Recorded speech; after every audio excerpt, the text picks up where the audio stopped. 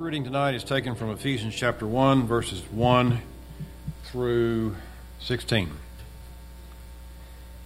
Now therefore, a prisoner for the Lord, urge you to walk in a manner worthy of calling to which you have been called, with all humility and gentleness, with patience, bearing with one another in love, eager to maintain the unity of the Spirit in the bond of peace. There is only one body and one Spirit, just as you were called to the one hope that belongs to your call, one Lord, one faith, one baptism, one God and Father of all, who is over all, and through all, and in all. But grace was given to each one of us according to the measure of Christ's gift. Therefore it says, when he ascended on high, he led a host of captives, and he gave gifts to men. In saying he ascended, what does it mean but that he had also descended to the lower regions, the earth? He who descended is the one who also ascended far above all the heavens, that he might fill all things. And he gave the apostles, the prophets, the evangelists, the shepherds, and teachers to equip the saints for the work of ministry, for building up the body of Christ, until we all attain to the unity of the faith and of the knowledge of the Son of God, to mature manhood, to the measure of the stature of the fullness of Christ, so that we may no longer be children, tossed to and fro by the waves and carried about by every wind of doctrine, by human cunning, by craftiness and deceitful schemes. Rather, speaking the truth in love, we are to grow up in every way into him who is the head, into Christ, from whom the whole body, joined and held together by every joint with which it is equipped, when each part is working properly, makes the body grow so that it builds itself up in love. The word of the Lord.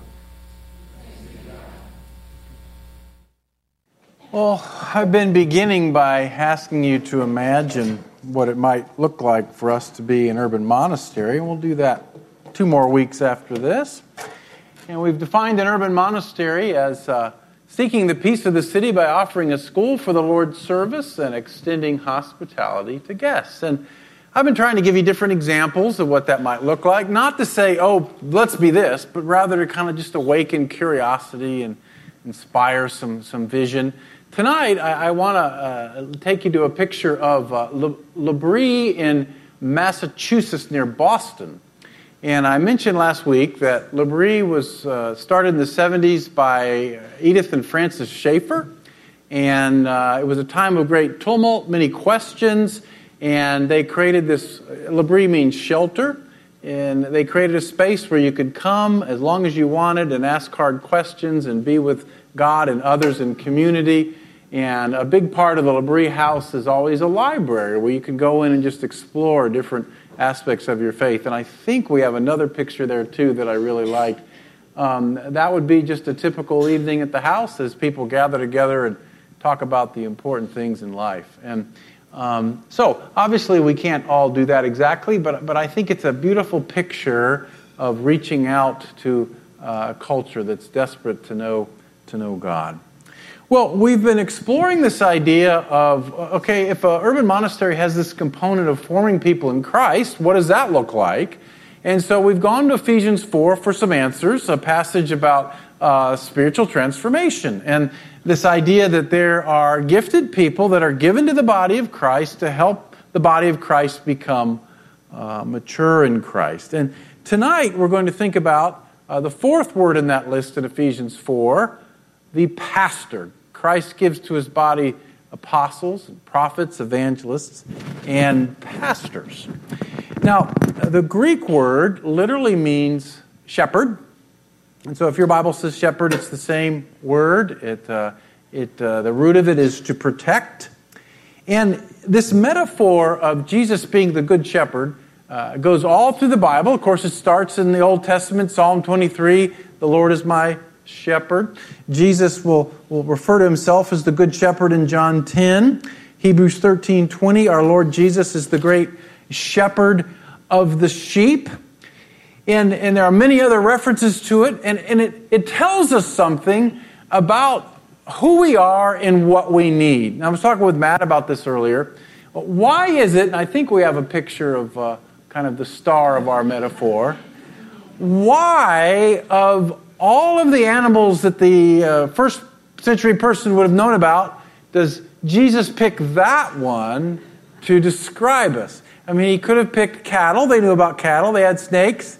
They had deer, they had birds, but he picks this little sheep. And I'm not a sheepologist, but Danny Bullington is. He worked for 4-H for many years.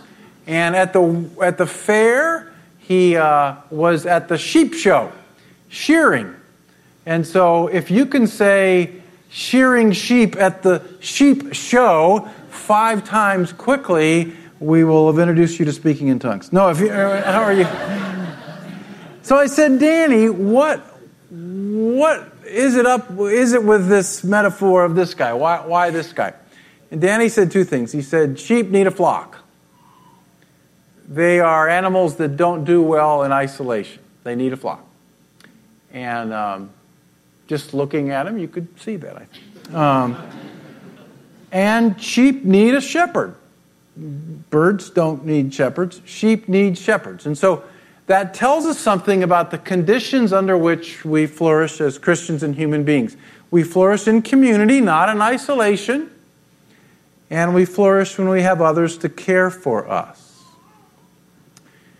So Jesus is the Good Shepherd, and he especially gifts some people in the body of Christ to care for others in the flock. 1 Peter 5 puts it like this: I exhort the elders among you, shepherd the flock of God among you, and when the chief shepherd appears, you will receive the unfading crown of glory. So we really are under shepherds. He's the shepherd of the flock. We serve under his care. Now, what does a good shepherd look like? Well, I want to just take us for a moment over to John 10, where Jesus is describing himself as a good shepherd. And I want us to think for a moment about what a good shepherd looks like.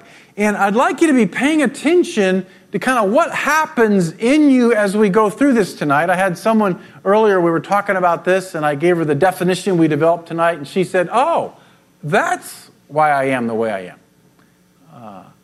My hope is that a handful of you will kind of click with this and realize this is your role in the body of Christ. So Jesus starts off in John 10, a familiar passage. He says, truly I say to you, he who does not enter the sheepfold by the door, but climbs in by another way, that man's a thief and a robber. But he who enters by the door is the shepherd of the sheep. To him the gatekeeper opens, the sheep hear his voice, and he calls his own sheep by name and leads them out. You cannot really do spiritual care for hundreds of people, right? You just can't do it. A good shepherd knows her flock somewhat intimately. You can't do this for hundreds of people. So we begin, a good shepherd is someone that has a circle of people, whether formal or informal, that they care for. It's just part of their wiring, their DNA. They're just tuned in to their needs. They know their names. In other words, they know the personality, what they're going through, what's going on in their lives. Acts 20, verse 28. Pay close attention to yourselves and to all the flock in which the Holy Spirit has made you overseers to care for the church of God, which he obtained with his own blood. That's what a shepherd does. They oversee, they look over, and they care. And I think we have a number of wonderful shepherds in our body. A young man named Tim Stanton was very active in our church in the early days. Life has taken him a lot of different places, and he hasn't been here very much. But he's been a part of Bruce and Lynn's small group, and Bruce and Lynn have kept in touch with him for over a dozen years now, whether he was here or not. And they know his name. They know what he's going through. And Tim's dying. And one of the first people Tim called was Lynn. And Lynn is just quietly, along with other members of their group, just cared for them, walked with them. Tim's up in ICU at UT. Been there 3 weeks. And they know his name. They know his name. I think another thing that a good shepherd does that knows the needs, knows their flock intimately, is they're also thinking about how to nourish them. the people that God has entrusted to my care, what do they need to be more in the Word? Do they need more encouragement? Do they need more prayer? Do they need more time? Do they just need somebody to take their kids for a night? That's the kind of thing that a shepherd constantly thinks of. What does this person God's entrusted to my care need right now? Well, then Jesus goes on. When he's brought out all of his own, he goes before them, and the sheep follow him, for they know his voice. A stranger they will not follow. They'll flee from him, for they don't know the voice of strangers. This figure of speech Jesus used with them, but they did not understand what he was saying to them. So, a good shepherd is someone that the sheep trust. They know the sheep's voice, and they can tell this is not a thief or a robber or somebody that's going to hurt me. This is somebody that I can trust. So a good shepherd is trustworthy. They're a safe person, someone who over time has earned my trust. They're constant, they're stable, they're faithful, they're solid in the faith and in the Word. You just trust them. They're there. And as I was thinking about this, it just strikes me that at this moment in our culture, at this time in our society, as we just seem to undergo increasing isolation, having someone, just someone, who knows your name and is safe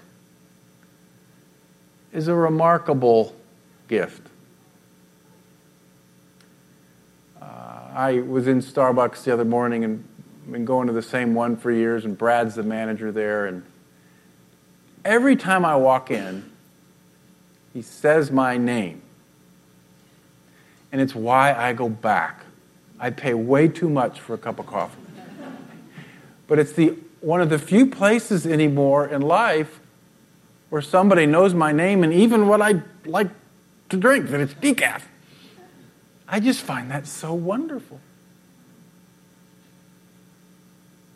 Who knows your name? Who is safe enough for you to describe what's really going on in your life tonight? Do you have anybody? Do you have anybody? You know, it's so interesting. We connect in so many ways now. It just makes my head spin. I feel like I'm constantly connected even when I don't want to be connected. I'm just 100% connected all the time. And yet we seem more disconnected than ever.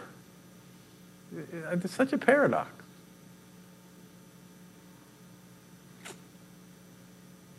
When I think of I think of Kathy and Adrian Gonzalez. They started a small group like right when we began the church 14 years ago, and they every week for 14 years they just open their home. They know the names of the people that come in, study the Bible a little bit, pray, eat, cry. But it's become a safe place for people for over a dozen years. I hope you have that. I want you to have that. Well, in the last part, I won't read all of it, but Jesus says that a good shepherd lays down his life for his flock. Well, a hired hand quits when it gets hard. And I think now we're getting a little messier, a little deeper. If you have this gift, if this is the role you take in the body, whether it's formal or informal, there is a cost to it. If you really start caring for other people's souls, there's a laying down your life. There is a sacrifice that's involved.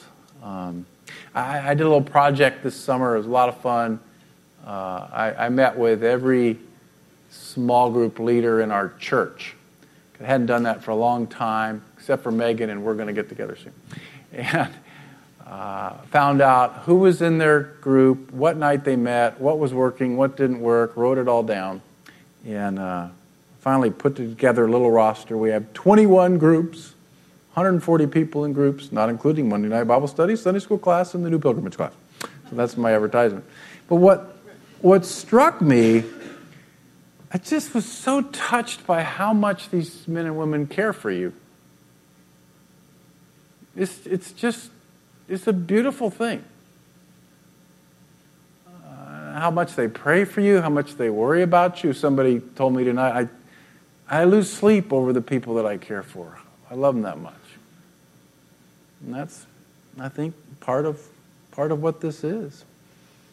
I know Turner was talking to me this summer. His group breaks every summer, and then he starts again in the fall. And he spends hours trying to figure out what books they're going to read and which person might connect best with this person.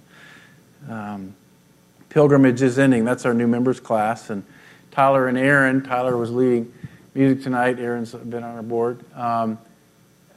They are going to step in and take the pilgrimage class for 5 weeks to kind of do a pilot small group. Hopefully leadership will emerge and will carry on. And they prayed a lot about it because they're newly married and they knew what they were getting into. Because there's a sacrifice. You lay down your life. Before I leave this, if you'd like to be in a small group, I am your small group pastor. Okay, there's Matt and I. There ain't nobody else. And so, email me and let's get together. I would love to help you find a group. And if something's stirring in you and you're thinking, I think I might have this gift. I might like to lead a group like that. Talk to me, and we'll get together. There's also a protecting role of a shepherd. Jesus talks about the thief coming to destroy.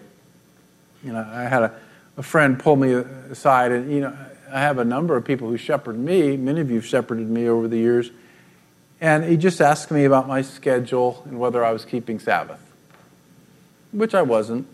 Very well. And he was just trying to protect me because he knows what a knucklehead I am when I get tired. So that's what a shepherd does too. Well, what does this look like? I've suggested it can look like a small group leader. It doesn't have to be formal like that. It could look a lot of different ways. Another way that the pastoral gift, I think, functions in the body is through spiritual direction. And here's what Henry Nouwen says about spiritual direction. A spiritual director is not a counselor, a therapist, or an analyst, but a mature fellow Christian to whom we choose to be accountable for our spiritual life and from whom we can expect prayerful guidance in our constant struggle to discern God's active presence in our lives. We need a guide, a director, who helps us to distinguish between the voice of God and all other voices coming from our own confusion or from dark powers far beyond our control. I've been praying that God would raise up more spiritual directors. If you've been around here for a while, we had 2 wonderful ones, Mary Tarwater and Suzanne Hassel, and they've passed away. And I think God is bringing some others of you. There's some wonderful training programs now around the country if you're interested in becoming a spiritual director.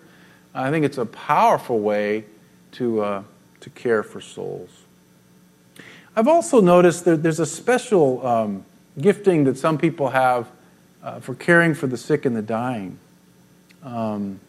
And Jeremy has it, Jeremy Hayes. Last night I was officiating at a wedding for an old family friend, and I had not been able to get by to see Tim Stanton in a while, and knew he was pretty sick. And honestly, I'll be honest with you, it had been a long weekend.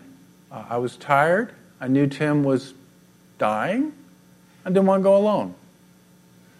So I got done with the wedding, and I texted Jeremy, and I said, could you go do this with me? Jeremy's finishing up seminary, and he's been accepted into the residency program at UT in their chaplaincy program. And so he's going to start there in January? Yeah. Now, I've been doing this 35 years since I first started visiting people in hospitals. I know how to do it. I've taken classes. It's not natural for me. It's hard. The smells of dying haunt me. I do not like the smell of death. Smelled it twice this week. That's part of being a pastor, too. I've done 2 weddings, a funeral, and visited somebody on his deathbed.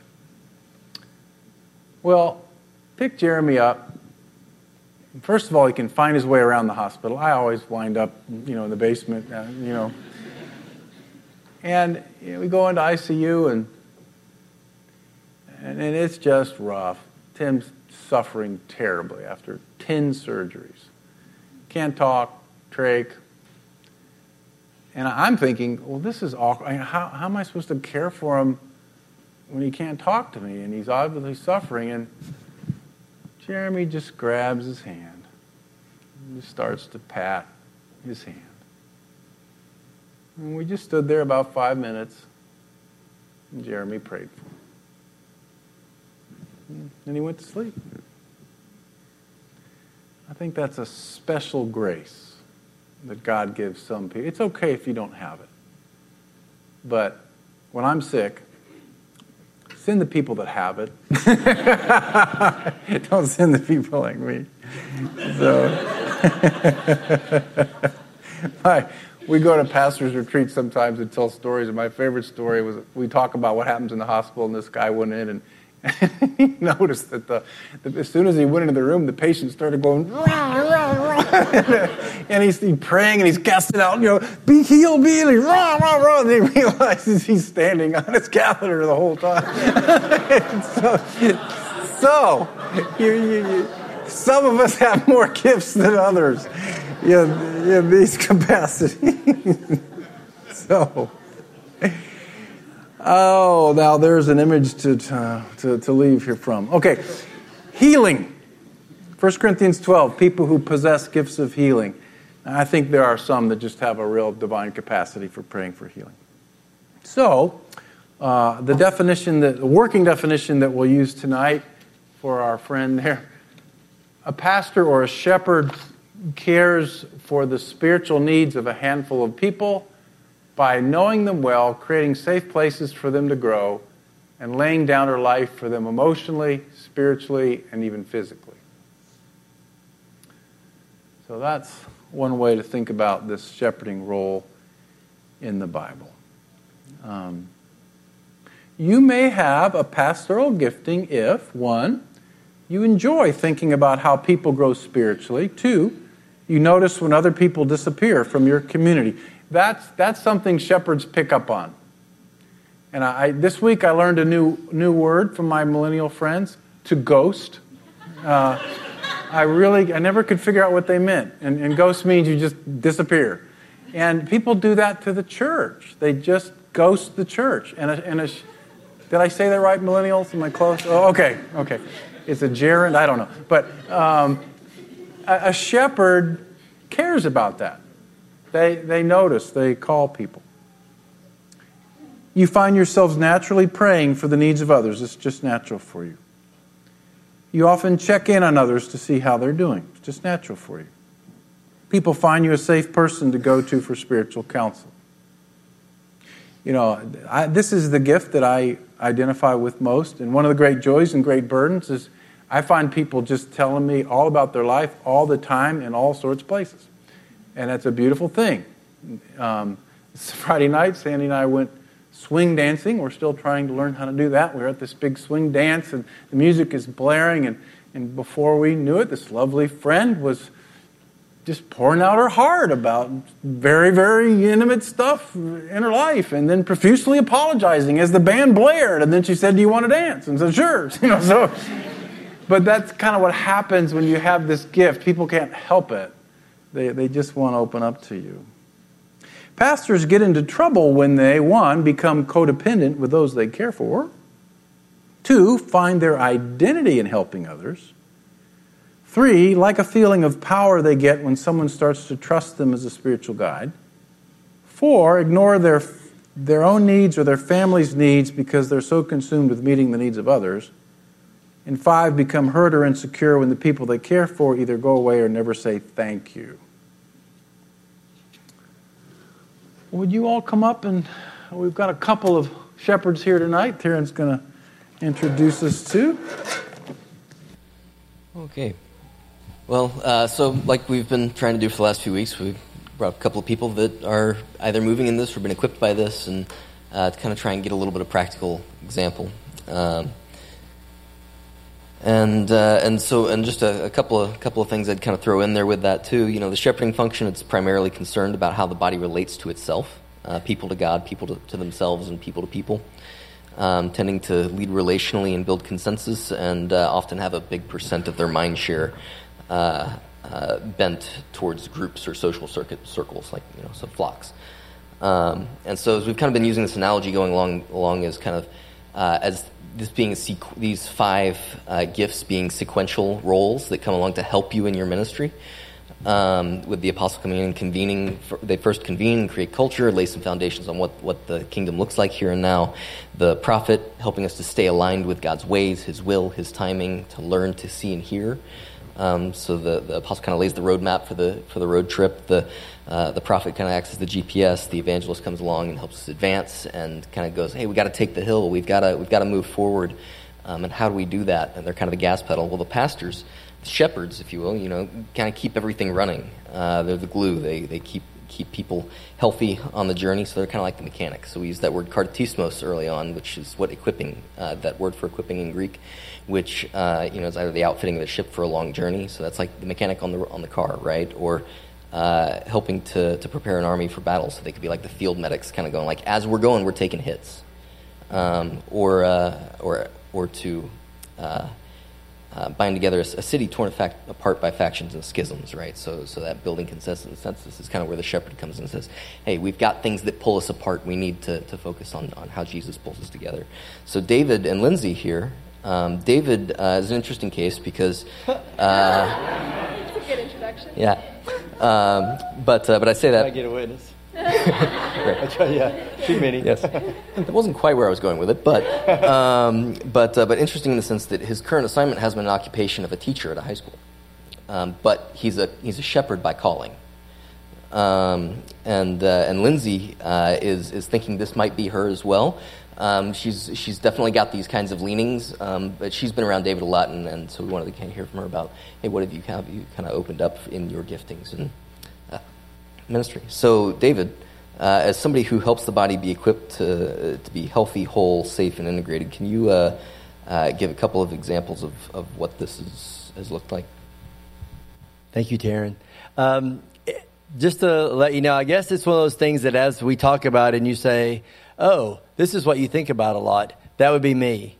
Like what I think about a lot is kind of the people that are in my circle and what's going on in their life and what's going on with them and God and how they're moving towards God and where the little things that may be bumps that are going on. So all of a sudden I'm listening to a song or something like that, and there'll be people whose names will flash in my head. And so I'm like, okay, so I send them the song.